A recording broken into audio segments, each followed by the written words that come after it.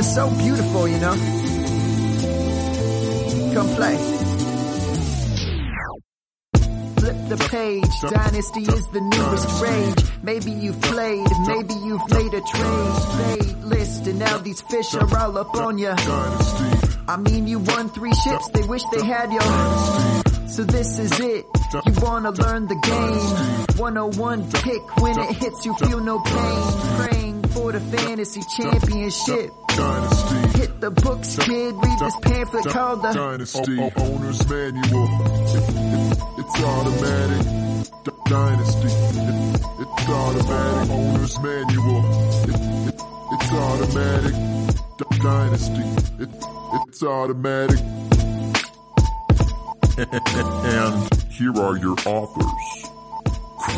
Chris Allen and Adam Wilde. All right, everybody, welcome back. I'm your host, Chris Allen of the Dynasty Owners Manual podcast. This is episode 15, and we're here with Jordan McNamara of Fantasy Pros, co-host of the UTH Premium podcast, and also author of the Analytics of Dynasty book, which you can get. And before we hop into it, Jordan, first, how are you doing this evening, and can you tell folks where they can get a copy of your book? Yeah, I'm doing great. Thanks for having me on. I appreciate it. You can get the Analytics of Dynasty at analyticsofdynasty.com. I have some content up there. There's also a pre-order tab right at the top of the page, and a pre-order button on the right side. It's $25. If you pre-order before September 1st, we'll do a one-on-one strategy session. I'll give you some insights that I found from the book, some of the advanced analytics that I've been doing, so that way you can use them in the 2018 season for trades and if you've got late startups, anything like that. And then the book will be released in January of 2019. So, but if you get your pre-order in now, you get the strategy session, you get a cheaper price than you do afterwards. So. Oh, that's amazing, man. And just for my own edification, just real quick, because I've been writing like off and on for different websites for the past year or so, so just so I can get a feel for at least your process for putting the book together, how long did it take for you to get all of that together? So it's kind of a funny story. I decided that like in 2017, I wanted to play like a lot more DFS. Like I was into Dynasty, like I've been playing Dynasty for a while. I was like, I want to play more DFS. So I started playing maybe like 5 or 6 weeks of DFS. And I realized that like I didn't have enough like probabilities and sort of background in the probabilities of players to feel comfortable with it. So I sort of put it to the side. I said it's going to be like a January, February, March type project. So basically the entire month of January and like half the month of February I spent just crunching numbers, like just getting data together and just doing some analysis on hit rates and those sorts of things, with an eye towards DFS. And then as like sort of I kept doing it and I was like, wait, these same trends keep appearing like year after year. And I imported some ADP data and like sort of started cross-referencing just to see how much stuff would apply from DFS to Dynasty. And I realized that there was a ton of stuff. So I didn't really know what I was going to do with it at first. And so I figured maybe I'll write some articles for UTH or something. And so I just started writing just my thoughts, and I just started writing and creating like spreadsheets that are way too big and, you know, all sorts of things. And then by the time I finished writing, just like sort of getting my initial thoughts down, it was like 45 pages. And I was like, whoa, I go, that's a lot more than I thought it was going to be. 45 pages, man. Without really even like, there was no editing. Like, I mean, it wasn't even probably legible to anyone other than me, but it was just sort of like what my thoughts were. And so I started talking to some people that I talked to on Twitter. I was like, what do you guys think about this? And they were like, go for it. And so I just kept writing. Right now it's about 90 pages long. I'm just still doing some more work on it. It's not done yet, but there's still some more. Like I'm trying to bust some narratives right now. It's like that's really like what my aim is at this part of in this part of my process. So yeah, that's sort of how the whole process went. I didn't set out to write a book, and then I sort of realized that there was book content in sort of my findings. So I just kept writing and it just sort of turned into it. So that's awesome. Yeah. And that's sort of kind of the way that things happen. And I wouldn't say that I've fallen into that, obviously, because I've never written a book before. But at least when it comes to when you're processing data and then when you go from analyzing that data and you start writing stuff down, I mean, if you have enough good content, you will find out that, oh, wow, I could turn this into 3 or 4 articles, or I've got 1,800 words down and I feel like there's still so much more to go. So I absolutely agree that when it comes to processing some of that data, that is definitely something that can happen.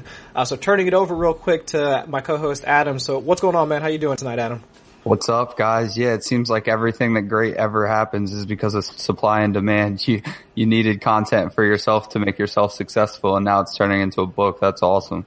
Yeah, and the funny part about, like, it's funny you say that, because when I was sort of going through the process, I was like, there isn't really like a book. Like, there's articles and like theories and stuff that are over article, but over sort of stretches of articles and series of articles, but there's not really like a full sale Dynasty manifesto out there. So, right. That you could really find. So I figured to there wasn't a supply for it. So I said, maybe there'll be demand. So yeah, that's Absolutely. funny you should say that, because that was sort of how it ultimately spurred me.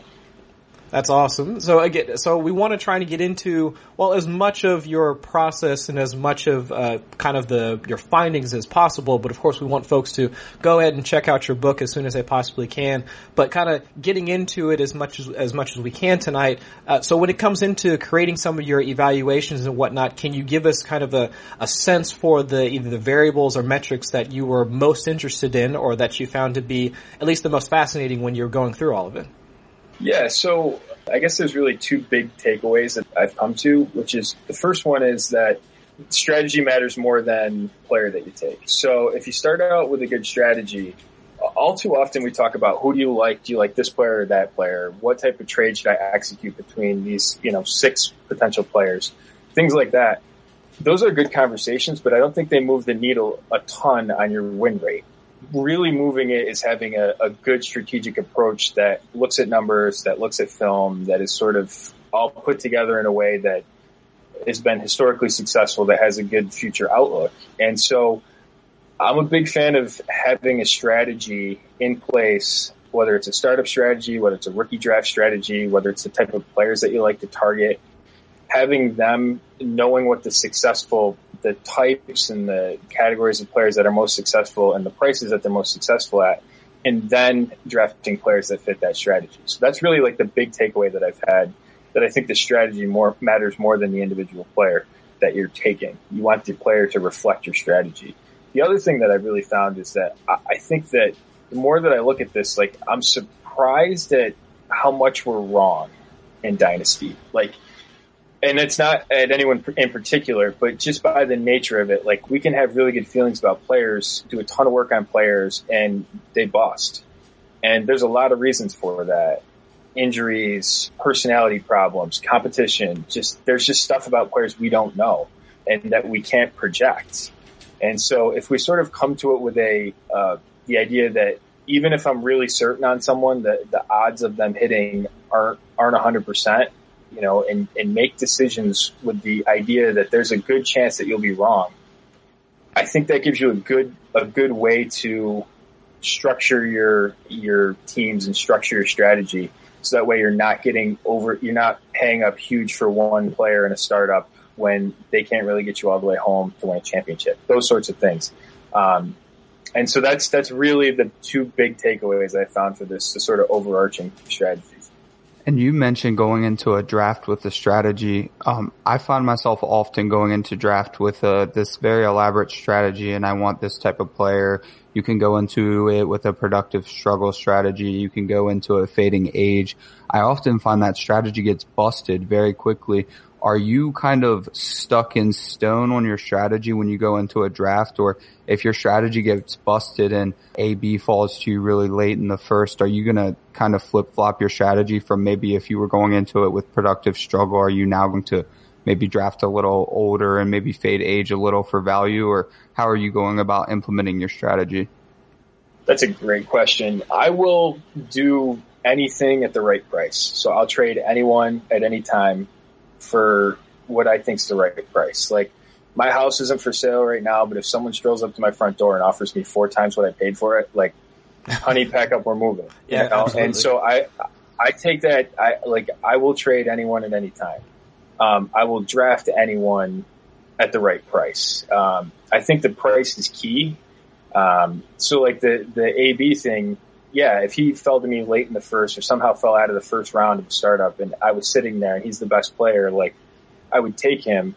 And then I think it does have to tinker your strategy a little bit. One of the things that I've really found is that the best place in all of Dynasty to get wide receiver is early in a startup draft.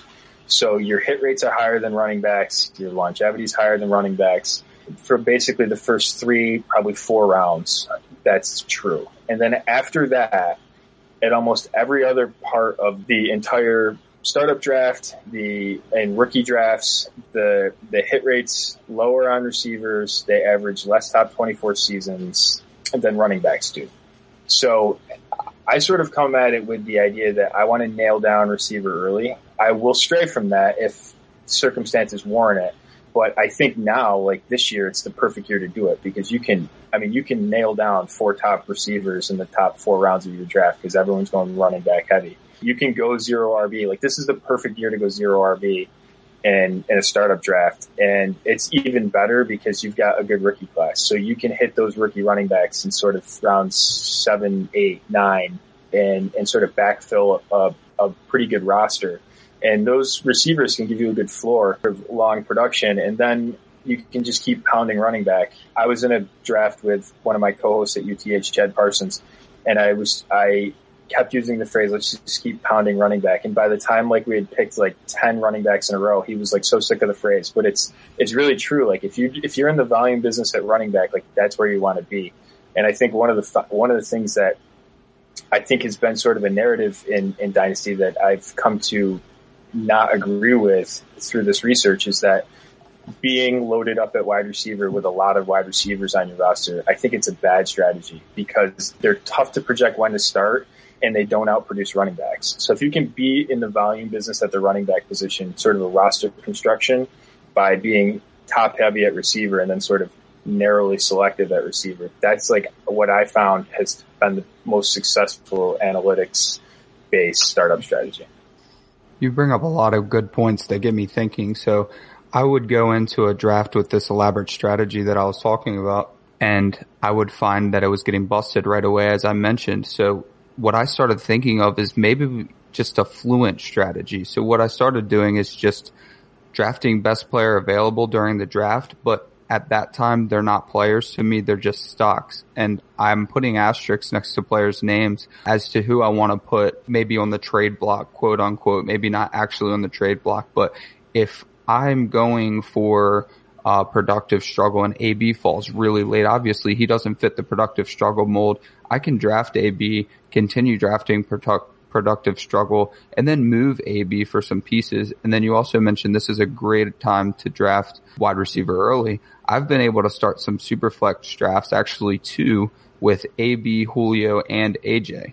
So some people might say that's kind of gross. And if you listen to our episode last week, that's a little bit too much stock in age. But you also have to think your Julio and AJ aren't that far off from Adams and Diggs. So you could easily turn your Julio and AJ to Adams and Diggs, Adams, Tyreek Hill, and maybe get some pieces added. Or you definitely bring up a lot of thought-provoking ideas for these startups. Looking at some of your research, at what point in a player's career does college production stop being relevant?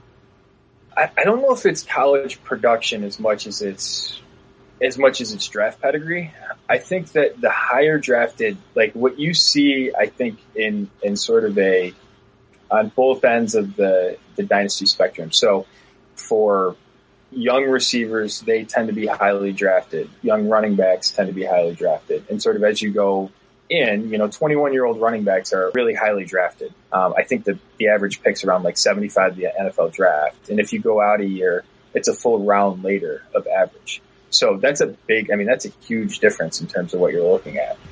At receiver in particular, like the guys that last a long time are the guys that have high pedigree. So, and that's probably a combination of their college production. It's probably a combination of their athleticism, of just the fact that those guys are the guys that get an opportunity to be number one wide receivers. And once they do, they hang around. But I think it's an interesting conversation because you look at guys like Cameron Meredith in particular, like he doesn't have pedigree, like he flashes for a little bit and then they don't have much allegiance to him. Like guys like that, when they get hurt or when they get when they have a down year, like the runway is really short for them. Like they have to sort of hit it all cylinders and keep hitting until they age out. And then or if they have a bump in the road, it's tough for those guys to recover.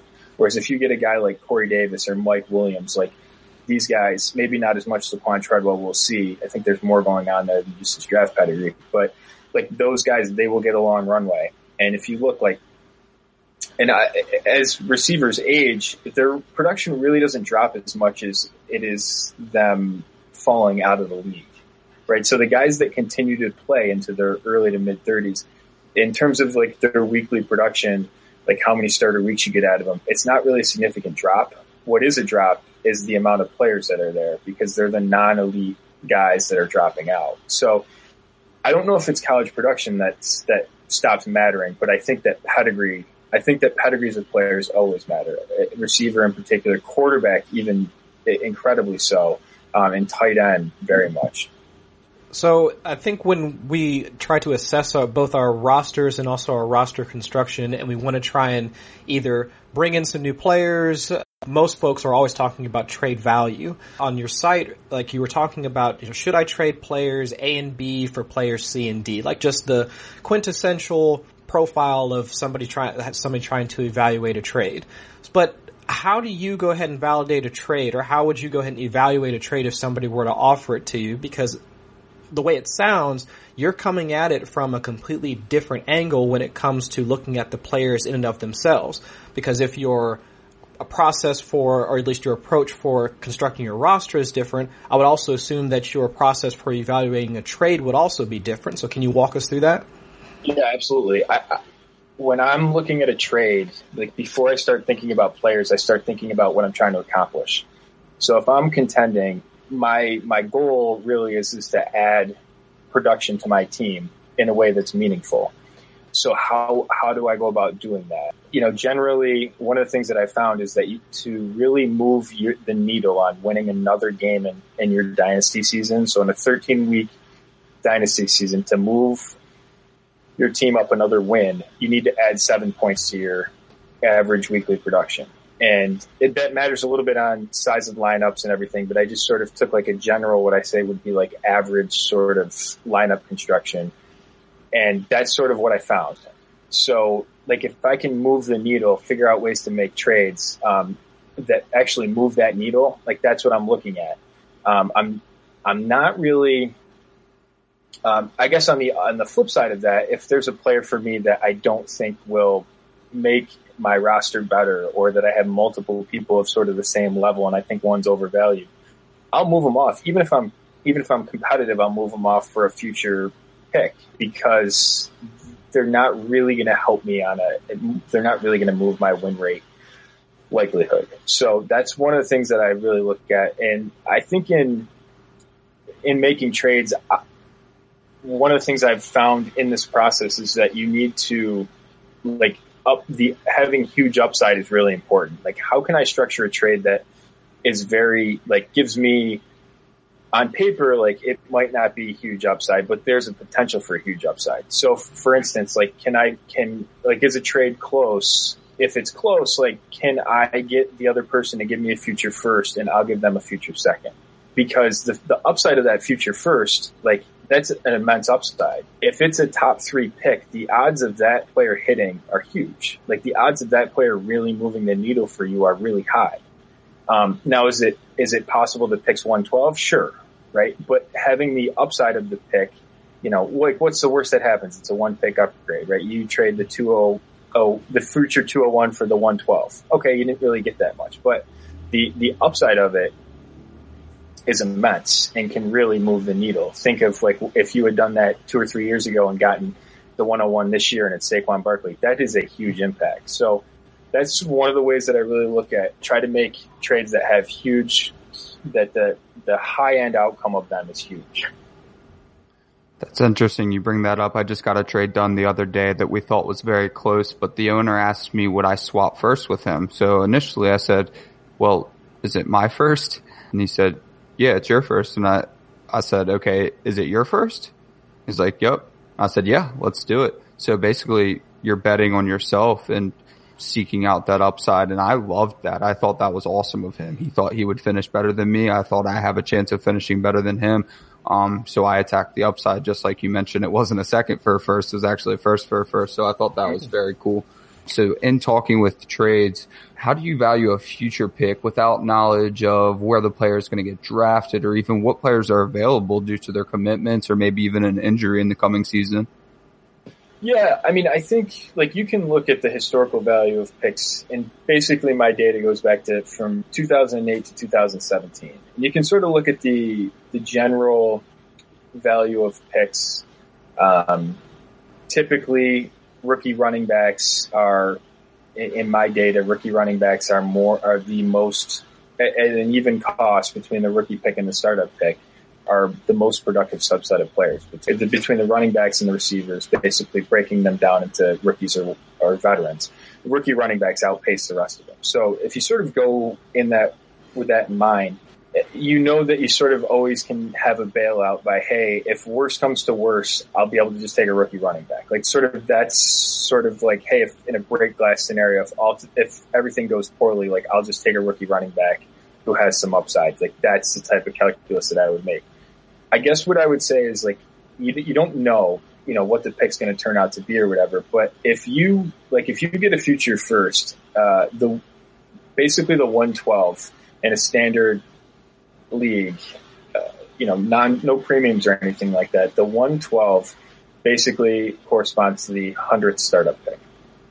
So you're getting a top 100 asset.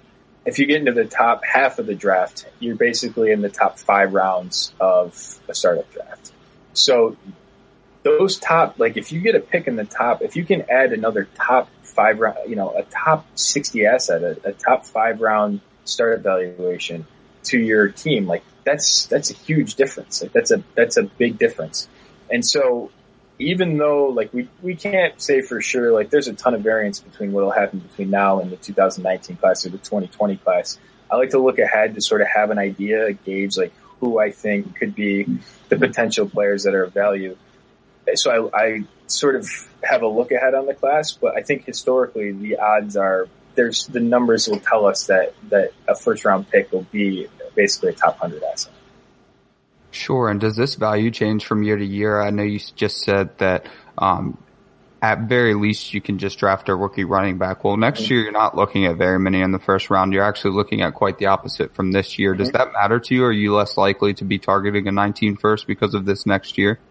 I sort of look at it like I'm looking 2 years down the line. So I have structured a trade. I was in a startup recently where I was like, hey, I was trying to trade down. I was like, will you give me a 19 first? The guy's like, no, 19 first are really, really valuable. I said, well, all right, well, how about you give me a 19 second, and for my cost, why don't you just give me a 2020 first? I mean, it's 2 years from now, He's like, yeah, I'll do it.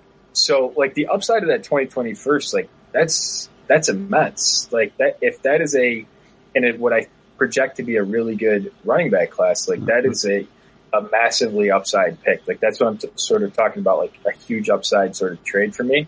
I didn't give up a ton in my movement in that trade. So yeah. And I like to be in the volume business of picks because historically they're pretty good and it gives me a lot of flexibility during the draft. So I think if you can sort of do both of those things, it's a good, whenever you're trading, that's the type of process that I like to go through in terms of acquiring picks.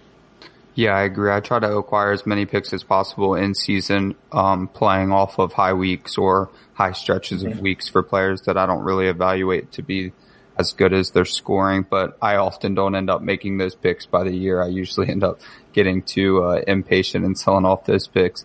So we're going to take a break right now and we're going to talk about our buddy Addison Hayes for a second. He's just absolutely killing it on ffstatistics.com. I mean, I use it for everything. So every week we do FF Statistics trivia. I'm going to tell you about myself as an NFL player, and you're going to tell me which player I am. I have a feeling I'm going to disappoint myself this week, and you guys might actually guess it, but we're going to find out. So last year I finished above average from the rest of the running back ones in the league 8 times. I finished the season as running back 5. Who am I? I believe this is standard and PPR. Maybe don't hold me to it. Okay, I was just about to ask if there was a... Yep, 8 times he finished better than the average RB1. and he finished the season as RB5. Anybody give up? What about you, Jordan? My recall's terrible this evening. I don't know. 8 times better than the average RB1. He finished the season as RB5. It is Melvin Gordon. Oh. Melvin Gordon. I love me some Melvin Gordon, man. Yes, but sir. Before we get back into it, Chris, you have an announcement for us. Yeah, absolutely. First announcement is that we've been picked up. This Dynasty Orders Manual podcast has now been sponsored by the great 4for4 fantasy site that I personally write for, but I'm hoping everybody uses their tools. But with that being said, since we are going to be sponsored, we'd also like to give back to you guys. So in doing so, what we're looking at doing is getting together some t-shirts so that we can get out to the folks. We're working with our buddy Jake Anderson at NFL Draft Talker to get together a nice graphic for us so that we can get printed. So look for us on Twitter posting about the shirts and whatnot in the next coming weeks. So we're really excited to kind of boost the podcast and bring some more hashtag content to you guys along with some merchandise. So we're really excited about it. So getting back into the conversation, I know, Jordan, you had discussed at least the notion of draft pedigree beforehand and how much it matters to you in terms of your player evaluation, but does draft pedigree, does the level of importance or does the priority change across positions? It's not the same across positions. It's a little bit different. At quarterback, like if you're playing super flex leagues, like guys like Kyle Auletta and these late guys, just don't, like, you're better off taking Blaine Gabbert in terms of like the guys that hang around and sort of give you production sort of for a long period of time, or your high end, your early quarterbacks, like the first round quarterbacks have a really long runway. And even if they don't hit, like they're the ones that hang around. EJ Manuel, Blaine Gabbert, like those types. Trying to get the next Dak Prescott, like, yeah, it's nice when it hits, but the hit rate on that is just so low. There's basically been 2 quarterbacks in the last, since 2008 that have hit from, outside of day 2. So rounds 4, 5, and 6. It's just rounds 4, 5, 6, and 7. It's just really low. So trying to chase those guys is kind of a fool's errand. The other thing that I found really is that, like, first round tight ends, so like Eric Ebron right now, like those guys hang around. And I think it's probably a combination of like elite athleticism, but like look at Ben Watson, like those guys hang around forever. Mm-hmm. And so if you get, like, even if their start isn't great to their career, like they will still stick around and sort of be there.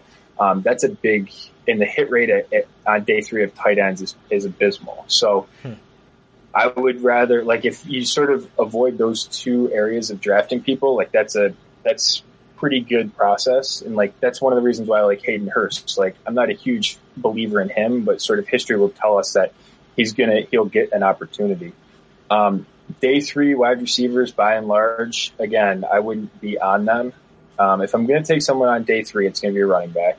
And I think that's really where, I like to be narrow at receiver generally. Like there's a big drop off between basically the hit rate for round 2 wide receivers is 30%, and then the drop is to 15% from round 3. So that's a big steep drop, and then it falls off the table after that. It's really minimal outside of the 3rd round. So day 3 wide receivers are really tough to hit from. So I like to sort of think of those things as I'm making selections on players, sort of like talking about like what the strategy is and how it informs my process, like that, like having those things in mind when you're trying to structure trades or when you're trying to figure out who to draft, like keep those hit rates in mind. And like the 3rd and 4th rounds of your rookie drafts should be running backs or tight ends that are falling, or even like Josh Allen. Like I'm not a Josh Allen fan by any means, but like the hit rate on first round quarterbacks is 30%. As starters over the past 10 years. And there's been some solid busts in there. Actually, excuse me, it's 52%. So there's a big hit rate there. There's also a big miss rate. But if you're getting that at like 4.10 in a rookie draft, like, yeah, like absolutely. Like even if he's a bad round 1 quarterback, he's still got, 2 or 3 times the potential, 2 or 3 times the likelihood that the rest of those guys at those positions will have in that range. Right, and I was gonna ask about Josh Allen, and we were just kind of talking about him off air before the show started, and I just dropped a piece on 2 QBs when their 32 for 32 series, and I'm struggling to see how all of this is going to come together for Buffalo, but like you just said, with his draft capital, I'm just having a hard time seeing how he's not going to wind up on the field at some point, unfortunately. But regardless, it does seem like his value, at least presented, does make some sense for folks to go ahead and pick him up. Also the same thing for, like you just mentioned earlier, for Hayden Hurst. I'm not sure, again, how that situation is going to unfold with also having Mark Andrews on the team, but it does seem to make sense that the draft capital used in order to acquire him and also his pedigree, it does make some sense that you should value him a little bit more. So in other situations that I know a lot of folks are now having these sort of conundrums when it comes to the running back position, we've got 2 key situations that folks are looking at for at least the 2018 season. We've got the running back situation in Seattle, and we've also got the running back situation in Denver. So based off of draft pedigree for both Rashad Penny and Royce Freeman, can you help us tell a story as to how you see their respective seasons kind of shaking out from that aspect? So 9 of the 20 running backs drafted in the first round since 2008 hit for top 24 seasons in round 1. Or in year 1. That's pretty good. 90% of those guys have hit for a top 24 season. The 2 misses, David Wilson and Donald Brown. David Wilson with the injury and Donald Brown just was a bust. But by and large, you will get a starter season out of those guys. For round 3 running backs like Royce Freeman is, 6 of 25 have hit in year 1. Their hit rate has been 56% have hit for at least one starter season. If I had to pick between the 2, I'm a big fan of Royce Freeman. I think that history will tell us that Penny's probably the better odds, just from a historical perspective, but you can sort of, the history and all the analytics matter to a degree, but I think also having, filling it in with what we know about the players, and that is also important.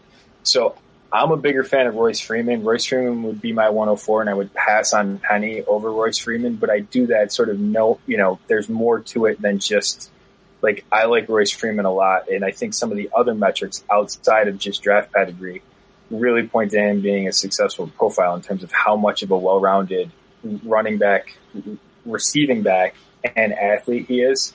It points to him being a really high floor player. The people in his sort of stratosphere hit for 3 seasons. So when you sort of think about that, I like him more than Penny just from all of those things combined, but that from a draft pedigree perspective, Penny's the better bet. So I want to go back and take a step back for just a second and talk a little bit more about Hayden Hurst and Mark Andrews. So pretty much anybody that was doing any sort of evaluation this offseason, they actually had Mark Andrews pretty high. Some people had him tight end 2, even before Dallas Goedert went to the Eagles, and then Gesicki got a nice landing spot. You might have had Mark Andrews at 1. So he goes in the 4th round. Hayden Hurst goes in the 1st. And what you've seen on Hayden Hurst, he's extremely talented, but he's older, not nearly the college production. And the only thing I can really point to is maybe his ability in the blocking game, or perhaps more well-rounded, less of a receiver than Mark Andrews. So how does that work out for you from an analytics perspective? When you look at these 2 players on film, and Mark Andrews, to me, is significantly better, is this a situation where maybe you still want Mark Andrews? Maybe he's the receiving upside and Hayden Hurst ends up being just the NFL player that doesn't translate to fantasy. Could that be the case here? I think generally, tight end drafted in the 1st round hit. Basically, there's been 8 drafted since 2008. Right now, it only shows it's 50%. That's because David Njoku and O.J. Howard haven't hit in their first year. So that number is probably going to go up. I expect them both to hit as top 12 tight ends at some point in their career. So that's a really high level of production in what you'll get from them. Andrews is lower, so I expect that Hayden Hurst will have fantasy relevance. I don't know if it's, the relevance to finish as a top 3 tight end, But yeah, I expect him to have relevance, and especially if you're in like a 2 tight end league, like a guy with a long stable floor, like you would project him to have over his rookie contract. Like he's not going to get caught. Like he'll be involved. Like he's going to get opportunities. Like that's a good historic bet, especially at his cost. Mark Andrews, I'm a huge fan of Mark Andrews' tape, and I'm not solely like a numbers guy. Like I look at the tape, I watch Mark Andrews. Like I love Mark Andrews at Oklahoma. 26% of round 3 tight ends. He's a round 3 pick at 86 overall. 26% of them hit. I think it speaks to me. Tell me that Mark Andrews must not have been their best player on their board by like 50 picks to make that pick that they did. Like it just strikes me as like they had like a late round 1 or early round 2 grade on him, and they just took the best player on their board because that's what they do. Like that just totally strikes me what it is. I think that he's got the most receiving upside out of the 2 of them, and I like him more than Hurst. But again, I think Hurst is the cheaper one of the 2. And so I like one of the strategies that I've found is it's a good historic bet. Like in round 3 of a rookie draft, like just every year, you're either taking a quarterback or a tight end. And the tight ends that fall to that range are usually solid day 2 prospects. The quarterbacks in that range are you can usually get a round 1 quarterback in that range. And if you sort of do that, and if you can alternate years and have started, with a light tight end, we were talking before about how Charles Clay is a good bet, like early, and if you're just trying to plug in a hole, if you sort of backfill that with Mark Andrews and then, next year you do it again, and just like the hit rate on that is pretty good in that range of the draft. Like you can sort of backfill that. So that's the type of approach that I get. So I tend to be on guys like Hayden Hurst and Josh Allen because that sort of is what my process is. I believe I took Hayden Hurst at something like 208, and then Mark Andrews went 2 picks later, and that kind of hurt, but that was just based on draft pedigree as well. I definitely believe that Mark Andrews is the significantly better player. So getting into analytics of Dynasty.com, you've written a piece on Kalen Ballage, someone who I believe if you could find a way to get the ball into his hands, he can do some excellent things on the field. Can you give us an overview of that piece you wrote? Yeah, so Kalen Ballage is like I say that he's the closest thing to David Johnson since David Johnson came out. He's a freak athlete. He's 228 pounds, and he's a good pass catcher. Like he leaves some to be desired in the running game. I'll grant that to you. I don't know if you watch much Kalen Ballage at Arizona State, but it struck me the way that Tennessee misused Alvin Kamara. And what happened when Tennessee misused Alvin Kamara? Like he goes to a really good landing spot where they know how to use players, and he becomes very productive. And the Tennessee coach gets fired, right? Kalen Ballage comes out, was just, I don't know what they were doing with Demario Richard, running him into just plotting him into the back of the line of scrimmage. They just didn't have a way to get, and if you watch their offense, I mean, it was brutal to watch. I mean, they had no flow to their offense. They never got Ballage involved in good ways. And so I think he was misused. Like, I think there's still meat on the bone. Like, I think you can't teach the things that he can do. And we know that profile is really productive. If you look at running backs drafted, and I think that the market matters. Like, I'm not a slave to ADP in the sense that, like, I won't just, this person's the highest in ADP, I'll take him. But I think the market will tell you a lot of things about sort of what type of players are there. So keeping that in mind is sort of a historical basis on players. Like, if you look at two running backs that weighed more than 215 pounds and that were drafted in round 2 of rookie drafts, right? Just those 2 things. Since 03, there's 10 of them. Terrence West, Jeremy Hill, Zach Stacy, Christian Michael, Ajayi, Jordan Howard, David Johnson, David Cobb, Andre Williams, and Deonta Foreman. If you take out the 2 dud athletes, who were David Cobb and Andre Williams, basically you're left with 6 guys who hit his top 12 or hit his top 24 running backs for a season. They produced a starter season. Christine Michael, who you could get a first round pick for it at multiple phases in his career, even though he didn't produce a top 24 season. And you got a rookie in Deonta Foreman. The guys in that area hit, and they hit generally because they're day 2 or early day 3 picks, and they have some opportunity. And like I look at, and they hit high too. Like Jeremy Hill was like a 3rd round startup pick for period of time. David Johnson won people leagues. Like you can get running backs in that range. And so if you sort of look at the type of bets that you want to make on players, like that's the type of, like those are the type of strategic and structural things that you'll get in my book.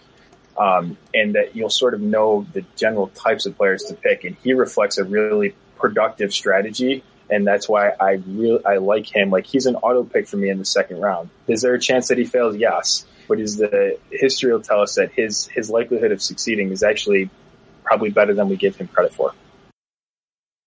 Ladies and gentlemen, I wanted to take a quick break from our discussion with Jordan to give you guys a quick update and an announcement on the Dynasty Owners Manual podcast. We've been picked up by the Great 444 website, and you now have the opportunity to get 25% off of your subscription to 444 when you sign up. Use the promo code DYNASTYOM to receive 25% off. That's Dynasty, DYNASTYOM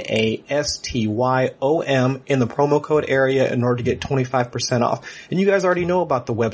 They have the most accurate rankings since 2012 to provide actionable content. Subscribers can look forward to custom rankings, cheat sheets, top 200 based on their league settings, and 444 also has a draft analyzer that will help you through the draft season, along with a league syncing app to import your roster.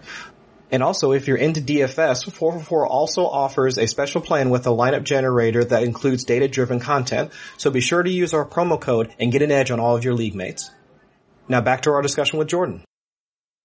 Now that's interesting because now if I'm looking at it, at least what I got from the piece, you were looking at, the article seemed to be more or less the intersection of the player, his athletic talents, and also the hit rate surrounding his particular archetype.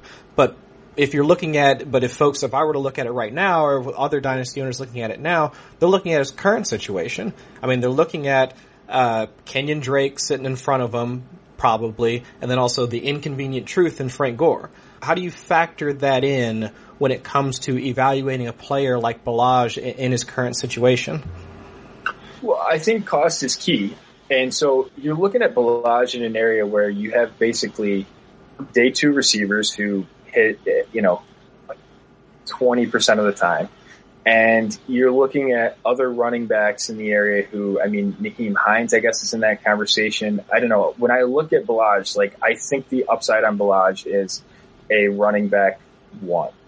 He's a guy that could finish as a top 12 running back. He has the type of profile that could finish as a top 6 running back in a year. It's unlikely that happens, but that upside's there. And we talked earlier about taking bets that can win you leagues, that can truly change the odds of your outcome. Nyheim Hines isn't really ever going to, he's a fine player, but he's never really going to move, I think, the needle all that much on you winning. If Kalen Ballage hits, he will.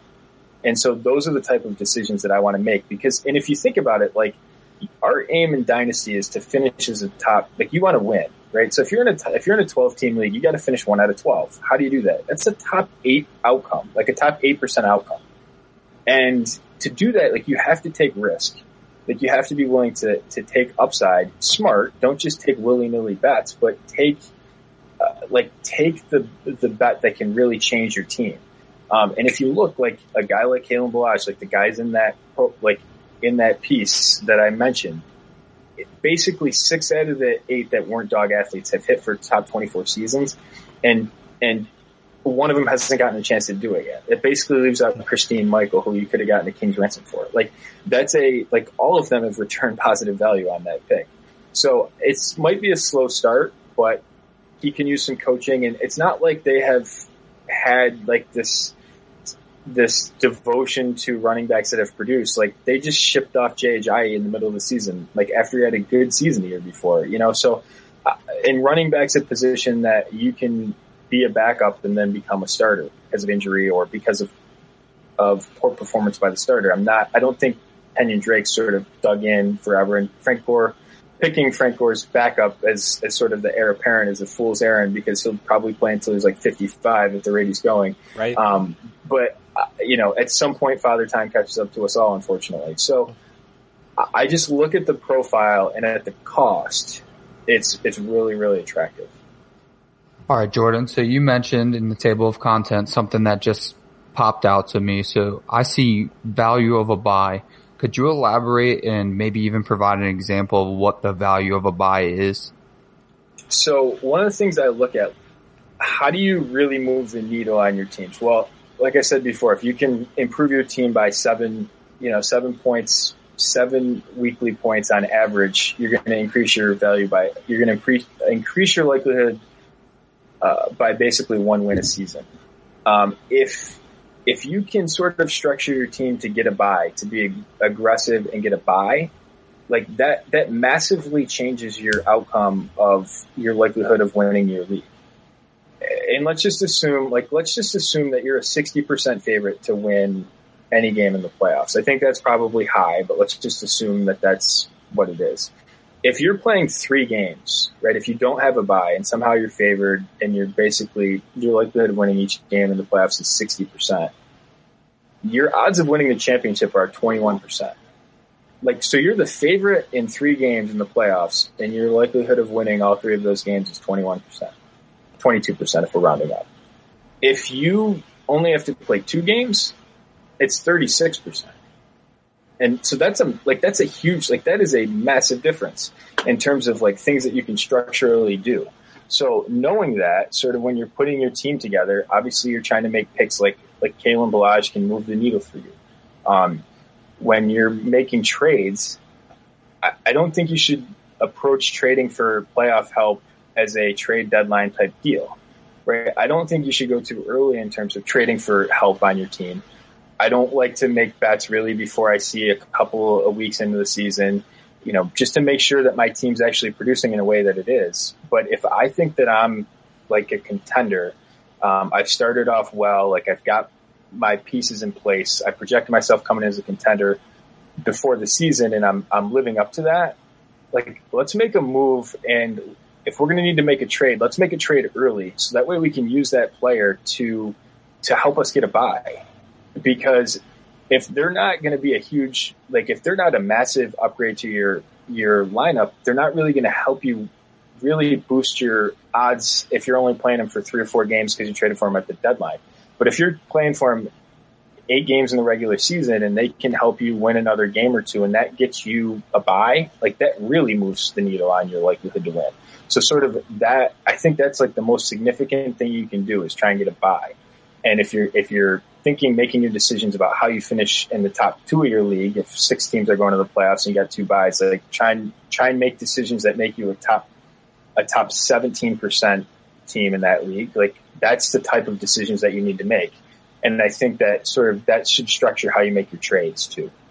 So taking everything into account of what we've discussed this evening, so we're looking at value of a buy, how you structure trades, how you value trades. I mean, everything that we've looked at. So more or less, the majority of your methodology. Can you give us at least an example of a player that you're trying to buy right now, other than Kalen Ballage, and also a player that you're trying to sell as well? Yeah, I mean, I guess a player that I'm trying to buy right now, I don't know, is Julio's price going to go down? Right? I mean, he's not showing up to camp, right? He's got a lead upside. He's on what I guess I would consider a down season because he didn't have many touchdowns, but here's a guy that can really move the needle for you. That's probably an outlier outcome last year, but that's a guy that can, if he produces what his touchdown expectation would be based off of his targets, that's a big possible outcome. Making a trade like that for DeAndre Hopkins last year would have done wonders because he was in sort of a similar thing. He had all these targets and it just wasn't efficient because of a number of things, and he regressed to his mean well above it, and really made changes. So that's a type of player that I would look at. I like to have a lot of running backs on my team because I think that if you have a lot of running backs, especially if it's only a start 1 quarterback league, you can sort of really load up on running backs because you don't have to have depth at quarterback. And taking, if you've got a 25-man team, taking 11, 12 backs and making them, even if 5 or 6 of them are backup running backs, there's a good shot that 1 or 2 of them will hit based on the historical injury rate of starters. That they will hit, they will give you weeks to start them and be clear-cut starters for you. Like those are the type of players that I'm looking at. So in particular, like James Conner, like I had him a ton in rookie drafts last year. I'm holding on to him right now. If I can, I think probably adding him is too tough right now, but like he's a player that I really am invested in from my sort of strategic point of view. And as well, like Peyton Barber, is, I'm not a big Ronald Jones fan. I don't think Ronald Jones metrics point to him being that successful player. And you look at a guy like Peyton Barber who can step in and give you, top 18 production in a week. Like if Jones is out or if Barber's going to be the starter, like he's the type of player that can be a plug and play guy. And you will know that going in, it's an easy start. So those are some of the players that I'm doing. I don't make a ton of trades just to shop for old veterans. But if you can get a discounted one, that's the type of trade that I'm in. Also from like a historical perspective, like a guy like Mike Williams or even Josh Jackson, like the analytics would tell you that that their odds are pretty good of hitting, even though they haven't done it yet. And I think the market soured on them. So if you can just play the patience game, play the long game on people, and like they have the type of profile that can hit and hit well for an extended period of time. All right, so wrapping up for this evening, Jordan, again, we thank you for your time. And before we get you out of here, I like to ask the guests to give at least both first-time owners and also some savvy owners, would you give them any, I guess, parting advice before we get you out of here? Yeah, I guess my parting advice would be have a strategy before you go in, whether it's a draft. Think about what you want to do and how that your strategy might be different than mine. But think about how what your overall strategy is and how the players that you're going to, like what players are going to reflect that strategy. And if you do that, I think you're better off, you're more focused, you're sort of more narrowly thinking about how to go about accomplishing your goals. And there's a lot of noise out there. So if I can be sort of very narrowly thinking about my strategy and how I'm going to get players to fit it, it'll sort of cut down on a little bit of the cluster. And that's one of the key things that I try and do in my process. All right. So again, Jordan, we thank you for coming out. I would assume that everybody is following him on Twitter, but if not, where can they find you at? Yeah, you can find me at McNamara Dynasty on Twitter, and you can find me on the premium podcast side of uthdynasty.com, and also go to my website, analyticsofdynasty.com. There's some articles there. You mentioned the Balazs article. There's a couple of tributes to Rob Gronkowski and Arian Foster as well. You can pre-order the book, $25 before September 1st, and you can get a one-on-one strategy session. I've got some of the numbers we talked about. I got a bunch more that we can talk about sort of in a one-on-one setting, so it'll give you an edge up on your leagues. Absolutely. So I'm hoping folks will go ahead and take advantage of that before the start of the 2018 season. And without anything else going on this evening, Adam, what else we got for the folks tonight? Yeah, I just want to use our platform real quick to talk about how awesome Julio is because Jordan brought it up. So for whoever's still listening, I try to say all the time that players like Julio, players like AJ Green and AB who have excelled over a period of time and are consistent 1,000-yard receivers, they don't exactly age the same. And we're watching that happen with Larry Fitzgerald. And those are all three examples of the same caliber player of Larry Fitzgerald. The fact that Julio is seeking a contract extension right now is a plus for me, an arrow pointing up for me. But to a lot of people, this might be the straw that broke the camel's back. Last year, everyone thinks he had a down season because the touchdowns were down. They will ascend back to the mean this year. He's due for positive touchdown regression, but players said, okay, it's Julio, I'll hang on. Well, now you have him in the news again, another quote unquote negative, and owners might be like, you know what? He was down on touchdowns last year, looking for a contract extension, don't know if he's going to play. Let me just sell Julio. Well, that's when I'm buying Julio because it seems to me that the talks between the team and Julio are very positive, and him looking to get a deal done going into 30-year-old season is a plus for me. It means he's not even considering retirement. Once a player considers retirement, a la Ben Roethlisberger, it typically ends up being an arrow pointing down from there. But back to our parting statements. We really appreciate you guys listening. The viewers also, we'll be on YouTube Live every week. You can subscribe at Dynasty Pregame. You can also follow us at Dynasty Manual. Follow me at DHH_Adam. Please go ahead and leave a review, subscribe on YouTube, like I said, and I really appreciate you guys listening. Can't wait to get some t-shirts out there. Yeah, that'll be really fun. I'm excited to see what Jake comes up for us, and I'm really excited to see everybody, kind of sporting their t-shirts and stuff on Twitter. That'll be awesome to see.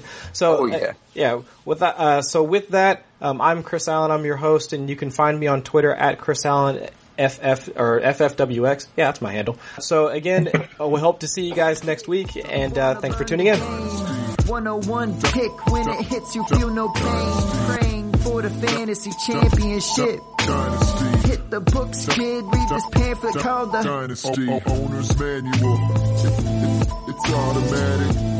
Dynasty. It's automatic. Owner's Manual. It's automatic. Dynasty.